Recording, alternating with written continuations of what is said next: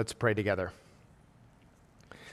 Father, as we open your word together, I pray for soft hearts toward your truth. I pray that as we consider this passage preserved by your Spirit for our good, that we would have the response that you would want us to have, one of listening to you and hearing from you and obeying you and doing exactly what it would be that you would have us to do. Father, I pray against any sort of resistance or hardness in our hearts as we consider your truth together. I pray this in Jesus' name. Amen. Mistakes were made. If you live in D.C. long enough or pay any attention to politics whatsoever, you'll be sure to hear this phrase. Mistakes were made is an expression used by politicians and others to acknowledge that a particular situation was handled poorly or inappropriately. And it's used so frequently across the river that it has its own Wikipedia page. But this passive, vague construction seeks to avoid any direct admission of wrongdoing. It fails to specify the nature or extent of the mistakes. And it does not identify the person or people who made said mistakes. And it fails to admit any ill intent. Mistakes were made, according to the New York Times, is a classic Washington linguistic construct.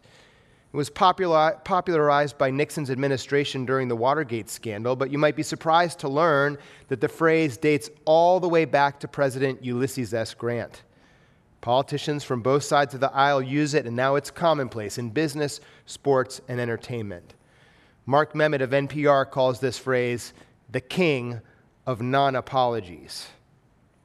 While those who work in public relations might be tempted to use this phrase in their line of work, can you imagine if we used it in our personal relationships?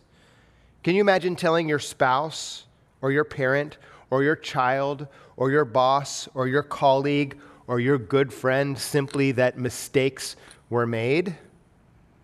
And yet, we can be tempted to use equally unhelpful non-apologies.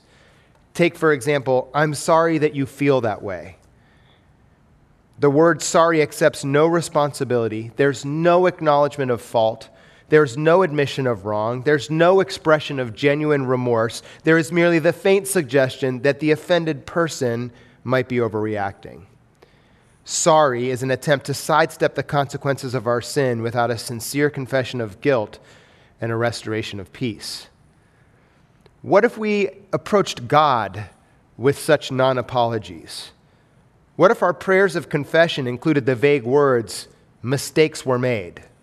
Would that be sufficient for forgiveness? Would that be enough to receive God's mercy and grace? And if not, what then must we do when we find ourselves facing the consequences of our own sin? In our gripping passage this morning, 1 Samuel 28, verses 3 through 25, we confront King Saul at the bottom of his death spiral, a decline that began all the way back in chapter 13. And in the face of his mounting sin and the dreadful consequence that continued to pile, Saul is totally desperate. He's scrapping to save himself from humiliation and destruction, and he's doing everything except for the one thing that would actually work. And when confronted with our own sin, it's in Saul's example of what not to do that we find the theme of this passage. True repentance from sin opens the door to full forgiveness from our merciful God. True repentance from sin opens the door to full forgiveness from our merciful God. In this passage, there are four main movements. First, Saul faces a problem, and that is the daunting assembly of the Philistine army. We then find his desperate and deficient attempt to find direction for what to do. Third, he receives a repeated message from beyond the grave before the final movement, his Last Supper. But first, verse 3 of chapter 28 provides a brief background, so look with me there as we open God's word together. Now Samuel had died, and all Israel had mourned for him and buried him in Ramah, his own city. And Saul had put the mediums and the necromancers out of the land. Now this verse sets the context by reminding us that the prophet Saul had died, the prophet revered by Israel but disregarded by King Saul when they were prophet and king together. We also learn that Saul has removed the mediums and necromancers from the land. These two words refer to those who practice divination, which is repeatedly forbidden by God in his law. And their specific type of divination, common throughout the ancient Near East, is conjuring spirits from the dead to gain some type of knowledge or guidance or direction.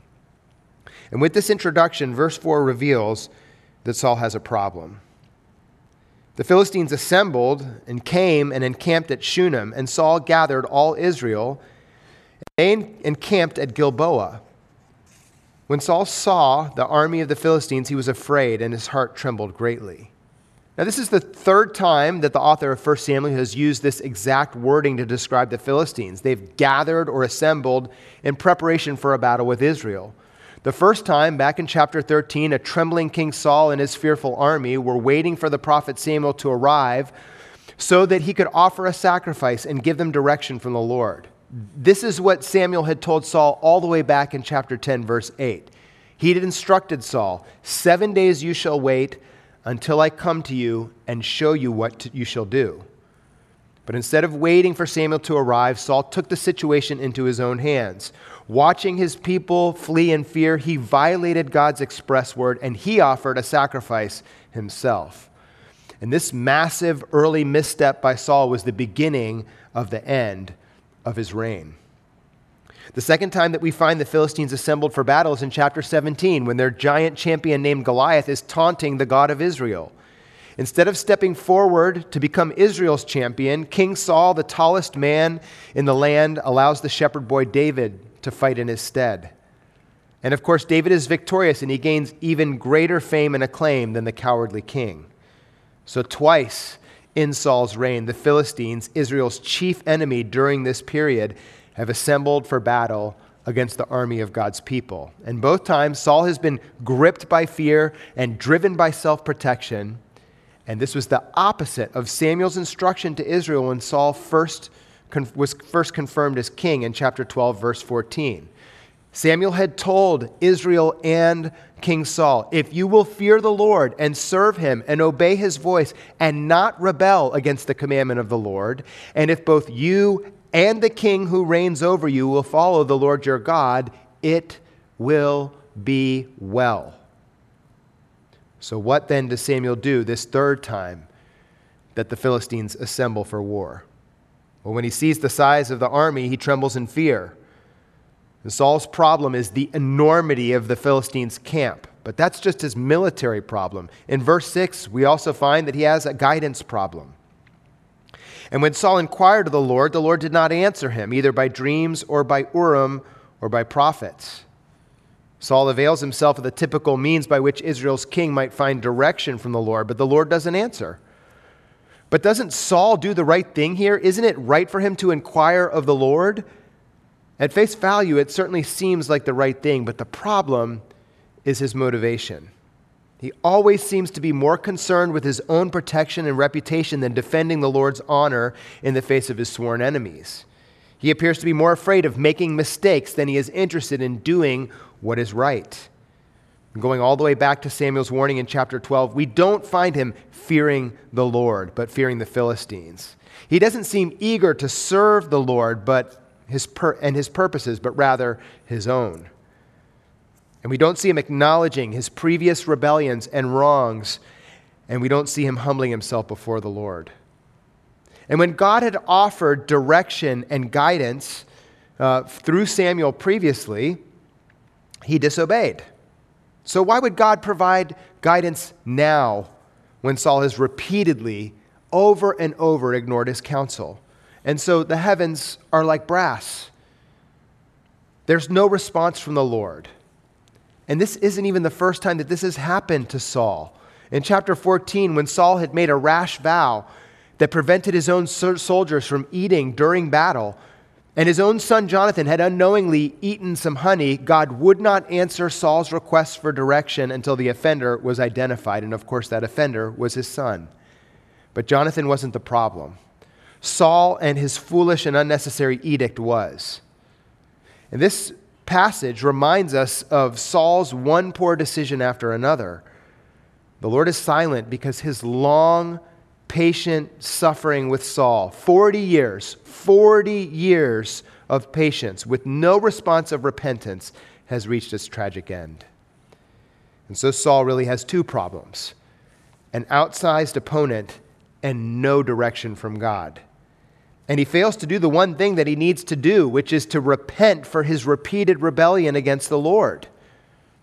But instead, in the second movement, starting in verse 7, Saul addresses his problems with a desperate and deficient solution. Then Saul said to his servants, "Seek out for me a woman who is a medium, that I may go to her and inquire of her." And his servants said to him, "Behold, there's a medium at Endor." So Saul disguised himself and put on other garments and went, he and 2 men with him. And they came to the woman by night, and he said, "Divine for me by a spirit, and bring up for me whomever I shall name to you." Now Saul had rightly removed the mediums and necromancers from the land. This wise decision was in accordance with God's commandments in the law in places like Leviticus 19 and Deuteronomy 18. And the reason that God had opposed this pagan practice of conjuring spirits from the dead was because he intended to be the only voice of guidance for his people. He would guide them through prophets like Samuel and Moses before him, if only the people would listen.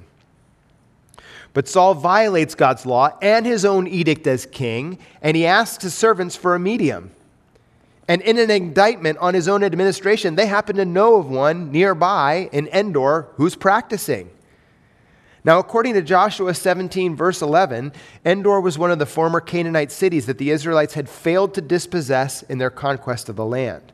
So perhaps this woman is a Canaanite descendant, a pagan practitioner of dark magic, or perhaps she's just an Israelite rebel. Either way, Saul, in verse 8, disguised himself and put on other garments and went, he and 2 men with him. And they came to the woman by night, and he said, "Divine for me a spirit, and bring up for me whomever I shall name to you." Well, if you need the cover of night or the cloak of disguise to do something, if you're hiding your behavior behind closed doors, those are likely signs that you shouldn't be doing whatever it is. Jesus says this to Nicodemus in John chapter 3, verses 19 to 21. "And this is the judgment. The light has come into the world, and people loved the darkness rather than the light because their works were evil. For everyone who does wicked things hates the light and does not come to the light, lest his works should be exposed. But whoever does what is true comes to the light so that it may be clearly seen that his works have been carried out in God." Where are you living apart from the truth? What are the deeds in your life that need to be brought to the light? Where are you doing something behind closed doors that you know need not be seen by others? Well, Saul is in this predicament because of his rebellion against God, and yet he violates yet another command to accomplish his goal. We should all think twice before violating God's word for the sake of expediency. Saul hides in the dark because his deeds are evil, and he asks this medium to conjure up the spirit of whomever he names. But in verse 9, she balks at his request, at least initially. The woman said to him, "Surely you know what Saul has done, how he's cut off the mediums and the necromancers from the land. Why then are you laying a trap for my life to bring about my death?" But Saul swore to her by the Lord, "As the Lord lives, no punishment shall come upon you for this thing." Now, Saul and the medium have something in common. They're both more concerned with the consequences of their sin than they are the actual sin itself. They show no regard for God or his word. They're merely worried about getting caught. But when we sin, our chief concern should be how it affects the God who created us and the entire world where he has placed us. We should care about what he thinks about what we say and what we think and what we do. We should be most worried about the effect of our actions on a relationship with the God who created us. Ironically, Saul swears by the very Lord against whom he has rebelled, the Lord whose very word he is violating in this medium's presence, the Lord who has rejected him as king for his rebellion, and he swears that she will not die. The king offers this woman safety that he has no right to give, for God is the ultimate judge. And yet she seems satisfied. And in verse 11, proceeds with her sin. And the woman said, "Whom shall I bring up for you?" He said, "Bring up Samuel for me." Now, this is a really sad and shocking turn in the account. You see Saul's desperation. You see his self-deceit. He so desperately wants to know what he should do with this large, imposing army of the Philistines. And so he asks this medium to bring up the spirit of Israel's beloved prophet, the very prophet who had anointed Saul and helped him briefly, the prophet whom Saul had disregarded during his reign, the prophet who had proclaimed the Lord's rejection of Saul as king when he rebelled. And in the verses that follow, we see the result of this request, starting in verse 12. When the woman saw Saul, she cried out with a loud voice, and the woman said to Saul, "Why have you deceived me? You are Saul." The king said to her, "Do not be afraid. What do you see?" And the woman said to Saul, "I see a God coming up out of the earth." He said to her, "What is his appearance?" And she said, "An old man is coming up, and he's wrapped in a robe." And Saul knew that it was Samuel, and he bowed with his face to the ground and paid homage. Now, the medium cries out when she sees Samuel. The text doesn't tell us why, but she's clearly surprised. Perhaps it's because she's running a racket and she's not used to actually seeing spirits, or perhaps she's so used to working with evil spirits, she sees Samuel, who clearly is not evil. Well, regardless of the reason, it's clear that this is a unique and a startling experience for her. It's hard to know exactly what's going on here, but it seems like she can see Samuel's image because at Saul's insistence, she describes his appearance to him. And the distinguishing feature that helps him to know for sure that this is Samuel is the prophet's robe, the very robe that was torn from Saul's hand when God rejected him as king back in chapter 15. And so Saul bows to the ground in reverence. This is perhaps the posture he would have been wise to take toward the prophet when he was alive and when he delivered God's word to the king. And here's the obvious and long debated question that these verses beg. Is this actually Saul's spirit?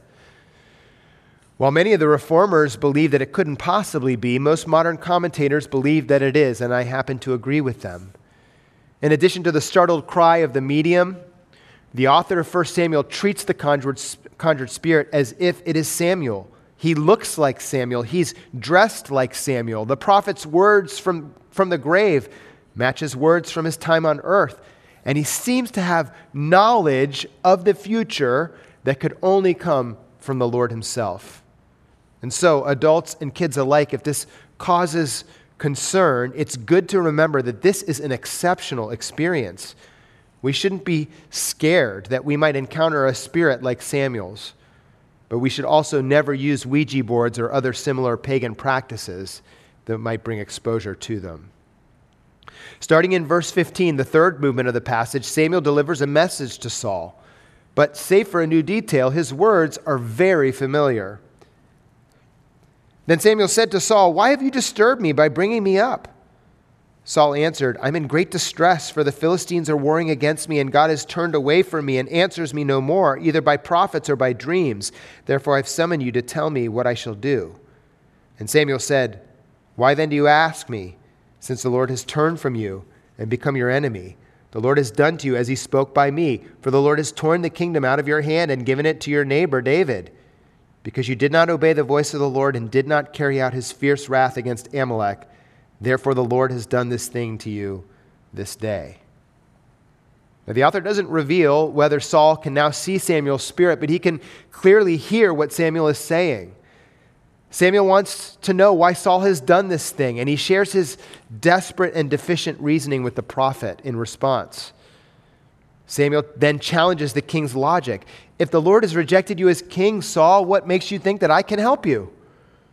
And he highlights yet another failure of the king, the nail in his kingly coffin. Verses 17 to 18. "The Lord has done to you as he spoke by me, for the Lord has torn the kingdom out of your hand and given it to your neighbor David, because you did not obey the voice of the Lord and you did not carry out his fierce wrath against Amalek. Therefore, the Lord has done this thing to you this day." When you go back to the chapter where Saul failed to carry out God's word against the Amalekites, you find this chilling proclamation from Samuel. In 1 Samuel chapter 15, verse 23, this is what Samuel declares. He says, "For rebellion is as the sin of divination, and presumption is as iniquity and idolatry. Because you have rejected the word of the Lord, he has also rejected you from being king." And Saul actually commits both of these sins. He commits rebellion, direct rebellion against God's word, and here we see him performing divination, two things that are an abomination to God. And in the face of Samuel's declaration, you would hope that Saul would repent all the way back in chapter 15. And even though the kingdom had been ripped from his hand, there was still a chance for him to be right with God. But this is how Saul responded in chapter 15, verse 24. Saul said to Samuel, "I have sinned, for I have transgressed the commandment of the Lord in your words, because I feared the people and obeyed their voice. Now, therefore, please pardon my sin and return with me that I may bow before the Lord." He asked for Samuel's pardon, but the prophet doesn't grant it. And because he doesn't grant it, we know that he has not repented. He simply wants to be seen with Samuel. He wants to be seen as pardoned. He shows no sign of remorse. He's not actually grieved by his sin or concerned how it has affected God or his relationship with him. And this highlights for us the big difference between admitting our sin, acknowledging our sin, and actually repenting from it. Saul revealed his heart again in verse 30 of chapter 15, just a few verses later. Then he said, "I have sinned, yet honor me now before the elders of my people and before Israel, and return with me that I may bow before the Lord your God." Saul's non-apology is the equivalent of mistakes were made. He takes no real responsibility. He's only concerned about his image, about what the people will think, and not what God thinks. This has been his problem all along. And when this happened, Samuel refused to humor this impenitent request. This was their last interaction before Samuel's death. And he left Saul by himself and did not go with him. And sadly, nothing has changed in Saul's heart since, and nothing has changed in Samuel's message to the king either, except for one addendum in verse 19. "Moreover, the Lord will give Israel also with you into the hand of the Philistines, and tomorrow you and your sons will be with me. The Lord will give the army of Israel also into the hand of the Philistines." The Lord rejected Saul as king long ago, but he's remained patient and long-suffering with Saul as a man, as a person, by keeping him alive on earth. But that patience has finally run its course. And yet there's still time to heed this warning. There's still time for him to repent. But instead of repentance, his response is a very familiar one. He collapses in fear and fatigue. And this medium who has obeyed his request offers him a final meal, his last supper, starting in verse 20. Then Saul fell at once full length on the ground, filled with fear because of the words of Samuel, and there was no strength in him, for he had eaten nothing all day and all night. And the woman came to Saul, and when she saw that he was terrified, she said to him, "Behold, your servant has obeyed you. I've taken my life in my hand and have listened to what you have said to me. Now, therefore, you also obey your servant. Let me set a morsel of bread before you and eat, that you may have strength when you go on your way." He refused and said, "I will not eat." But his servants, together with the woman, urged him, and he listened to their words. So he rose from the earth and sat on the bed. Now the woman had a fattened calf in the house, and she quickly killed it. And she took flour and kneaded it and baked unleavened bread of it. And she put it before Saul and his servants, and they ate. And then they arose and went away that night. Now in this fourth and final movement of the passage, Saul's Last Supper, we see that the company we keep matters. The counsel we seek can make a difference. And what Saul needs more than anything else after this strange and exhausting exchange with Samuel is the call to repent. The day of his death has been declared. It's on the other side of the sunrise. Most of us will never know when our time on earth is finished, but Saul has a unique opportunity here to do what is right, to humble himself before God and to repent. But the two men traveling with him say nothing worth recording. The medium only insists that he eat his last supper before he leaves in the dark of night. And it's not hard to see the echoes of Saul's final meal in the Last Supper of Judas, the disciple who betrayed Jesus. Like Saul, Judas was more concerned about what people thought than what God thought. He would suggest that money should be given to the poor while he himself was stealing from the coffers. Like Saul, Judas heard directly from God, Saul through the prophet Samuel, and Judas through his friend, the prophet Jesus. Like Saul, Judas slipped away from that Last Supper in the dark of night because his deeds were evil and he would not repent. They were both more concerned for what they could get for themselves, fleeting things like money and fame. And they both faced their deaths, unwilling to acknowledge their sin and ask God for the forgiveness that he stands ready to shower upon all who will humble themselves and simply ask. From the beginning of this passage to the end, Saul is understandably worried about the Philistine army. His terror in the face of such a daunting military power is warranted, and we would have likely trembled too. But the one thing that Saul needed to do, both before he learned of his death and after, is to trust and obey the Lord, to seek God's kingdom and not his own, to seek God's righteousness instead of violating his law. This, after all, was his role as king, to represent the King of Kings on his throne. And yet, time after time, he failed. Now, there are certainly countless reasons for us to be marked by fear and anxiety and worry today. Temptations abound to solve our serious problems by leaning on our own understanding instead of trusting in the Lord. But Jesus instructed in Matthew chapter 6, verse 33, not to be anxious about anything. He told the disciples, but seek first the kingdom of God and his righteousness, and all these things, that is, all these needs about which you worry, will be added to you. Pastor and Professor Kevin DeYoung writes this about Jesus' words in Matthew 6:33. He says, Jesus doesn't call on us to seek a divine word before scheduling another semester of classes or deciding between bowling and putt-putt golf. He calls us to run hard after him, his commands, and his glory. The decision to be in God's will is not the choice between Memphis or Fargo, or engineering or art. It's the daily decision we face to seek God's kingdom or ours, submit to his lordship or not, live according to his rules or our own. The question God cares most about is not where should I live, but do I love the Lord with all my heart, soul, strength, and mind, and do I love my neighbor as myself? I know that many of you are facing daunting circumstances worthy of trembling and fear. But I also know that what DeYoung says here is true. If we focus on fixing the problems of our life without first seeking God and his kingdom, we're simply rearranging the deck furniture on the Titanic. If you're here today and you've never repented for your sin, you've never cried out for the forgiveness that only God can offer, I want to invite you to do that today. Because no matter what we're facing, our greatest problem, just like Saul's, is not the problem before us that is eliciting worry and fear, but it's our sin within us that separates us from a holy God. Saying I'm sorry is insufficient. Desperation in your situation is not equal to repentance. But true repentance from sin opens the door to full forgiveness from our merciful God. That's the theme of this passage. And there are three elements of true biblical repentance. The first is a heartfelt sorrow for sin, an acknowledgement that you have wronged God and likely others with your actions.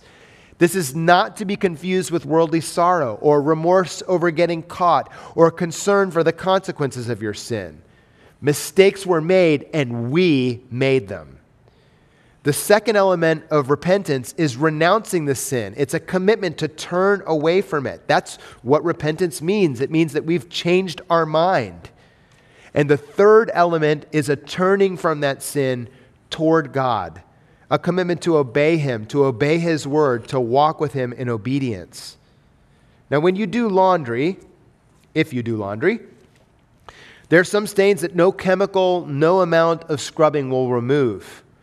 And centuries before Jesus came to earth, the prophet Malachi described the coming Messiah, who we now know to be Jesus, to be like a fuller's soap. There would be no stain of sin that he could not remove. Malachi described him as a refiner's fire. No impurity would be too much for him to remove. All we must do is repent from our sin and trust in God's provision of Jesus' death in our place. And when we do, our merciful and gracious God removes our transgressions from us as far as the east is from the west. None of us has Saul's luxury of knowing our last day. So if you have never repented of your sin and trusted in Christ, I humbly implore you to do it today. We have no idea how much longer we will live on this earth, but today is the day of repentance. And if you do put your trust in Christ today, please tell someone that you did so that we can encourage you in your very first steps of faith in Christ. For those of us who've already placed our trust in Christ, this passage prompts us to remember that repentance is not a one-time act. And just as we acknowledge for the very first time our insufficiency and Christ's supremacy, we must do this each and every day. Mistakes are made daily, and we're the ones who make them. And they aren't just mistakes. They're rebellions against the holy God who created and governs this universe, the one and only God who has dug a path from our sinful station to a right relationship with himself. And that path goes through the cross of Christ every single time. When we sin, we must plead Jesus' precious blood and the all-sufficiency of his once-for-all sacrifice as our only hope for forgiveness. As I considered this passage this week, my own apologies came to mind. How I repent of my sin against others as well. Mistakes were made is not enough. I must be specific in what I have done. I must acknowledge how I have wronged. And I must commit myself to obedience, which is only possible by the power of the Holy Spirit. Now, later in this service, you're going to celebrate the Lord's Supper together. And we must not miss its meaning like Judas did. We often open communion with these words, on the night that Jesus was betrayed. And Judas, the betrayer, ate the bread broken by Jesus without understanding how it represented the very body Jesus would give for us on the cross. Judas drank the cup without recognizing that it pictured the blood that Jesus would shed for the sins of many. And the Apostle Paul reminds us in 1 Corinthians 11 that we must not partake of the Lord's Supper in an unworthy manner. If there's unconfessed sin in our lives, we should bring it before him and claim the power of Christ's blood to cleanse us from all unrighteousness. And if there's unconfessed sin with people in this room, perhaps the person sitting next to you, a fellow church member, take advantage of this precious ordinance to confess and repent before sharing the table. And be willing to dispense forgiveness as you have been forgiven in Christ. There's something supernatural and spectacular about unity forged by repentance and forgiveness, no matter how repeated it might be. That's what makes membership in a local church family like this one so special. We sin against one another, and we forgive one another, and we plead the precious blood of Christ together. Mistakes were made, and we made them. But the abundant grace of God is greater than all our sin. Praise the Lord, his mercy is more. Let's pray. Father, I want to pray for all of us in this room that we would respond to this message of your grace in humility and by repenting of our sin. We all have sin in our lives that we need to bring before you and ask for forgiveness. And perhaps we have sin against others that we need to ask for forgiveness too. I want to pray for the people in this room that are wrestling with whether or not to give their lives to you, to trust in Christ for salvation. And if you're here this morning and that describes you, I pray that you would follow me in this very prayer. Father, I acknowledge that I have sinned against you, a holy God.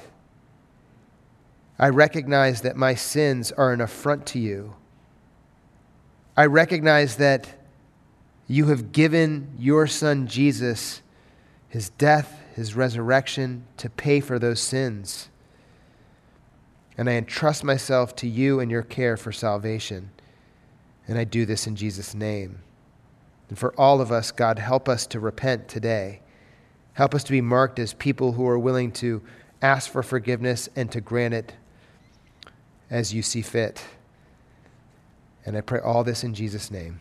Amen.